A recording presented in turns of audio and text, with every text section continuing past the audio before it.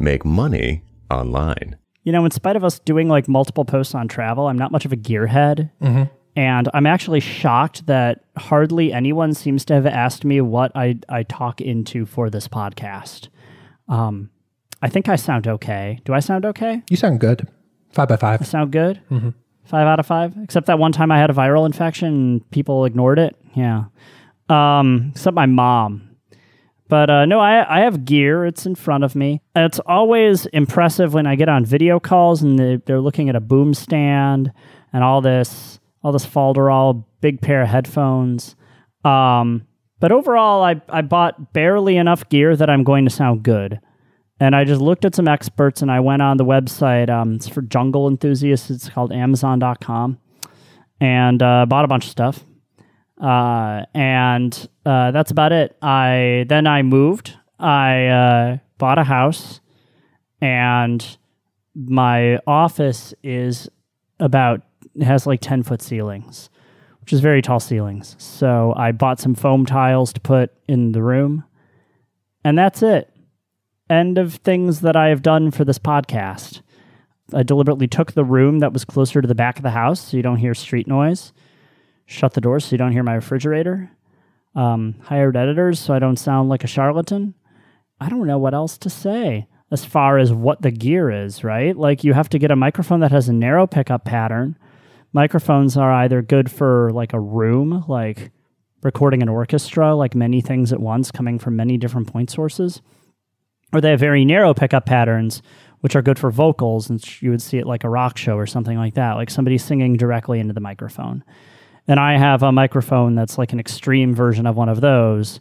So when you get to like the side of the microphone, I'm going to turn my head to the side, and you're going to hear me speaking like this, right? Hopefully, and I'm just as close to the microphone, but hopefully you hear that I'm quite a bit quieter. So that's kind of like the natural pickup of it. So if my dog comes in and starts, snarfing his butt during the middle of my podcast, you mercifully do not have to hear that, even though I do. Mm-hmm. Mm-hmm. One of the things that always has fascinated me with audio, and this is something that we probably do not see eye to eye on, is I don't think that the audio quality needs to be at 100%. I think the content is more important than the audio quality. And I'm an evangelist for just shipping it. Start a podcast, use your Apple headphones. Yeah, the audio might be like a C- for the first 10 or 20 episodes before you upgrade to, say, a Blue Snowball or another good starter mic. But that's fine. Like, the important thing in my mind is the content. You're saying interesting things. You're shipping it. Before there's a focus on gear, I like there being a focus on content in a podcast or a series. Yeah, I tried doing a podcast a long time ago, and I thought it would be punk to do like something lo-fi by getting like a crappy USB microphone on my crappy laptop in a crappy space and just having a conversation. And you'll find that like guests will be willing and that it'll be like a nice vibe, and then you turn out the podcast and it's a feral disaster. And I realized the people, they care a lot about audio quality. They seem to, like, a podcast really lives or dies based on the audio quality. Contrast with my mailing list. It's in Georgia, a crappy font that sucks, and no one seems to care. The typography is horrible because it has to be cross-device, and no one seems to care. But I don't think that's the case for podcasting. I think you actually have to come correct. And it's not hard. It just takes a little bit of money to actually buy the gear, and it's a one-time thing. And there's probably dozens of failed podcasters on eBay putting up their gear so you can get it on the cheap.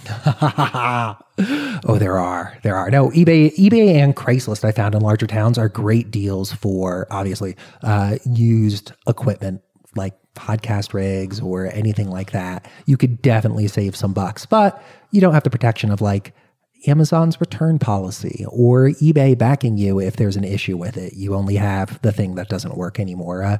I recently upgraded my rig, and I think it's pretty similar and nearly identical to yours right now. I'm using the Focusrite Scarlett Solo audio interface with the Shure Beta 87A Super Cardioid. And what did I upgrade my stand to? I upgraded to the MXL Mics MXL BCD stand, and I'll drop links into show notes for all of these. But altogether, upgrading to this cost me under $300, I think. Yeah, you want, just broadly, a USB preamp for a microphone and an XLR supercardioid microphone that costs around $100 to $200. And the interface doesn't really quite matter. You just need to make sure it's not going to have any hum. And that's it. I have some cables. I have a boom stand so that I can talk and be on a camera all day. This is my 5th meeting of the day, right? Like, it's the last thing I'm doing today. And that's it. And I have a pair of nice headphones. But honestly, they're the same pair of headphones I used to DJ with in college. Like, they're just a crappy pair of $50 Sony headphones. They're studio monitors, and they're closed ears, so I don't have to hear like background noise or anything like that. So there's nothing but me and the microphone in front of me, and I'm just going, and it works out really, really well. I don't think you have to overthink this. Like, again, the all-in for this, the nice option is about $500. If you're a consultant, that's a round-off error. If you want to start, get a crappy USB microphone off of eBay. Everyone seems to like the Blue Snowball, but it's very omnidirectional, so you need to be very careful about your room noise. And they always seem to mount it so it's low on the table. So let's talk about why good microphone technique is important. When I am talking, my lips are just barely touching the windscreen on my microphone. I'm directly in front of it, and that way I'm able to have a lower volume on the microphone so that it picks up less background noise. The thing that you need to be sweating in that situation is making sure that your face does not move away from the microphone. Because when you're talking, it's going to sound like I'm about to go. So I'm going to move slightly away from the microphone. I'm going to, move around, do my normal gesticulation. I'm going to have my normal thing. It sounds like garbage, right? I come in and out, right? So you have to hold your head still and make sure that you're focusing on like the sweet spot of the microphone that's directly in front of you. And you end up sounding a lot better. I hope that I sound better than I just did, right? I could barely notice a difference, in all honesty. Okay, well, that's fine. I'm my biggest critic, and I notice a difference. And if you have on really nice headphones or in-ear headphones or something like that, or you're our podcast editor, you almost certainly notice a difference. And I think that matters as far as turning out a good product. And honestly, if it's a matter of like, don't move your head for 30 minutes, we've got this. That's fine. This is not a hard ask. It's a weird thing that does not come naturally to people, but like neither does running a consultancy, and you've been doing a lot of unnatural things for a minute, so hop to. Fair. Fair. It's a small buy-in to get the equipment you need to produce good audio, and then you really could just freeze there. Like, it doesn't need to be an arms race. I can't see myself honestly upgrading past this unless I have a need to have a mobile rig like you bought last year. That honestly is the only real circumstance I could see upgrading here. I want to, this diverges from audio recording a bit, but I really want to upgrade the video sometime soon. Just get a DSLR to use at the desk to record video and be set with that. Yeah. Yeah. Yeah, I mean, I could easily blow another $5,000 or $6,000 on just a microphone and a preamp for this. I could blow probably $5,000 on cables that are materially identical to these cables, but they make me feel okay. And if you want to stroke your ego, go for it. But like, it becomes very much a game of inches after about $500, and even then, like, you're doing really, really well for yourself, and you're going to sound like a serious put-together consultant. If you're recording video, there are two things that have helped me out, and this is sort of like if you're doing screencasts, but it's worth mentioning. I'm backlit in this room, like my ceiling light is behind me, the outdoor window's behind me, so I need to be front lit. And if you don't have the luxury of having a window directly in front of your face, you're going to need an LED panel. You put this on a tripod, you attach it to a switch, you turn it on when you're recording, you turn it off when you're being a computer hacker, end of thing.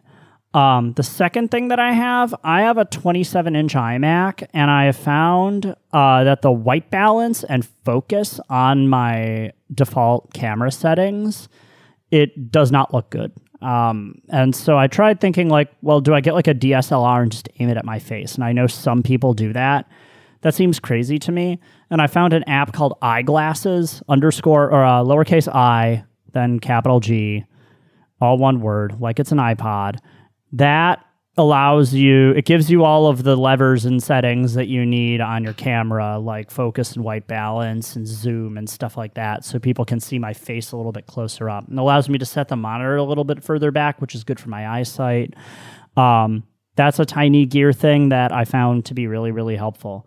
Overall, you want the camera to be about forehead height. If it's any lower, it's going to look like the person is looking up at like a god of some kind, and you're not that.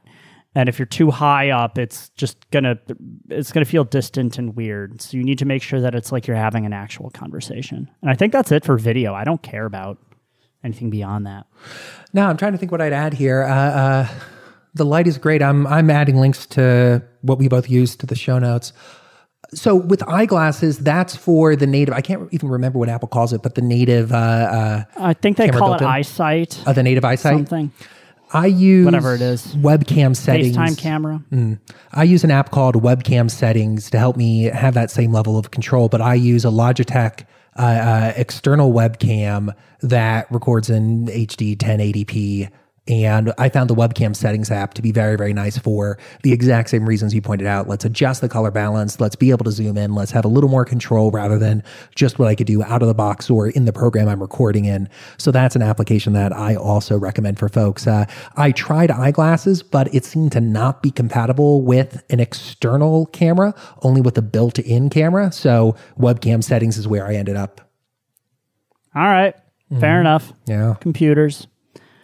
What other audio recording tips? Shut the door. Disconnect your doorbell if you remember. I have like one of them portable doorbells, and unless I'm like expecting a FedEx package, God help us, I usually disconnect the doorbell.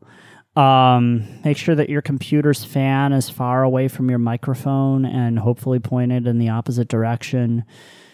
If you want a big level up move, buy some foam tiles and treat your room. Here's one thing I've always wondered. How are you supposed to identify where you're supposed to put those foam tiles in a room? It is very much trial and error, actually. It's weird. Basically, you start by, well, I'm talking at the wall, right? So if I'm talking at the wall, it's likely that sound waves are going to bounce back off the wall and into my microphone. So that's the first place you should be going, is the wall that's directly in front of you. So right now I'm looking at a wall full of foam tiles. Another thing, if there are, this matters if you have a beautiful and inspiring baritone like I do, there are what are called bass traps that you put in the corners of a room. And there's all 8 corners, like they're the vertices of a cube you have to think about. And they're fucking expensive and horrible. And but they suck up all the bass frequencies. The goal is to make it kind of as flat as possible. So it just sounds like a normal room. Well, it sounds like a voice that's next to you and you don't hear the rest of the room. You don't hear reverb. You want to deaden as much reverb as humanly possible. So what I would recommend is cover the wall in front of you with foam tiles. If that doesn't sufficiently deaden the reverb, cover the walls next to you with foam tiles and the wall behind you. If that doesn't deaden the reverb, congratulations, you're going to Sistine Chapel this and go to the ceiling. If you're dealing with a lot of bass issues, like a lot of, and you have to listen very carefully on nice studio monitors, then you install bass traps in your room, which are basically like foam tiles that go in the corners and cost 5 times as much. And you can shuffle things around at will. You want to make sure that those tiles are pointing in different directions. So like it's a checkerboard, one is horizontal, one vertical, so that It's like Vanta Black. It takes in the sound, and the sound bounces around inside of these little fins, and it doesn't get a chance to escape. I think that's the answer. I'm sure some audio engineer wants to murder me for how ham-fisted of an answer that was, but I don't care. But for somebody out there who's listening to this and saying, hey, I want to record audio, I want to start a podcast, I want to create a training product, I want to do webinars, anything that uses audio as part of it, I think we've outlined the necessary gear you need to get started. And honestly, my upgrading to the gear that we listened to the show notes here was something that just happened in the last 3 months. And there definitely are places you could start earlier than what we've outlined here, but this is a great package to level up with and just maintain and know that you're able to produce good sounding audio consistently. One last thing I'm going to say about video. What is behind you matters. People will comment on it. People will judge you on it. If you have a wall of acoustic tiles behind you, that actually kind of looks badass. If you have like a giant feral disaster behind you, that doesn't look so badass. I had a client call, or a prospective client call. I never hired them, but it was with somebody who was very obviously in his grandmother's living room. He did not decorate this room. It was not a good look. Make sure that you look good. Make sure that you're in a room that can't be judged harshly. That's it. And then go forth and podcast, and don't overthink it, and don't spend $6,000, even if you're busy and important, because that's just sad.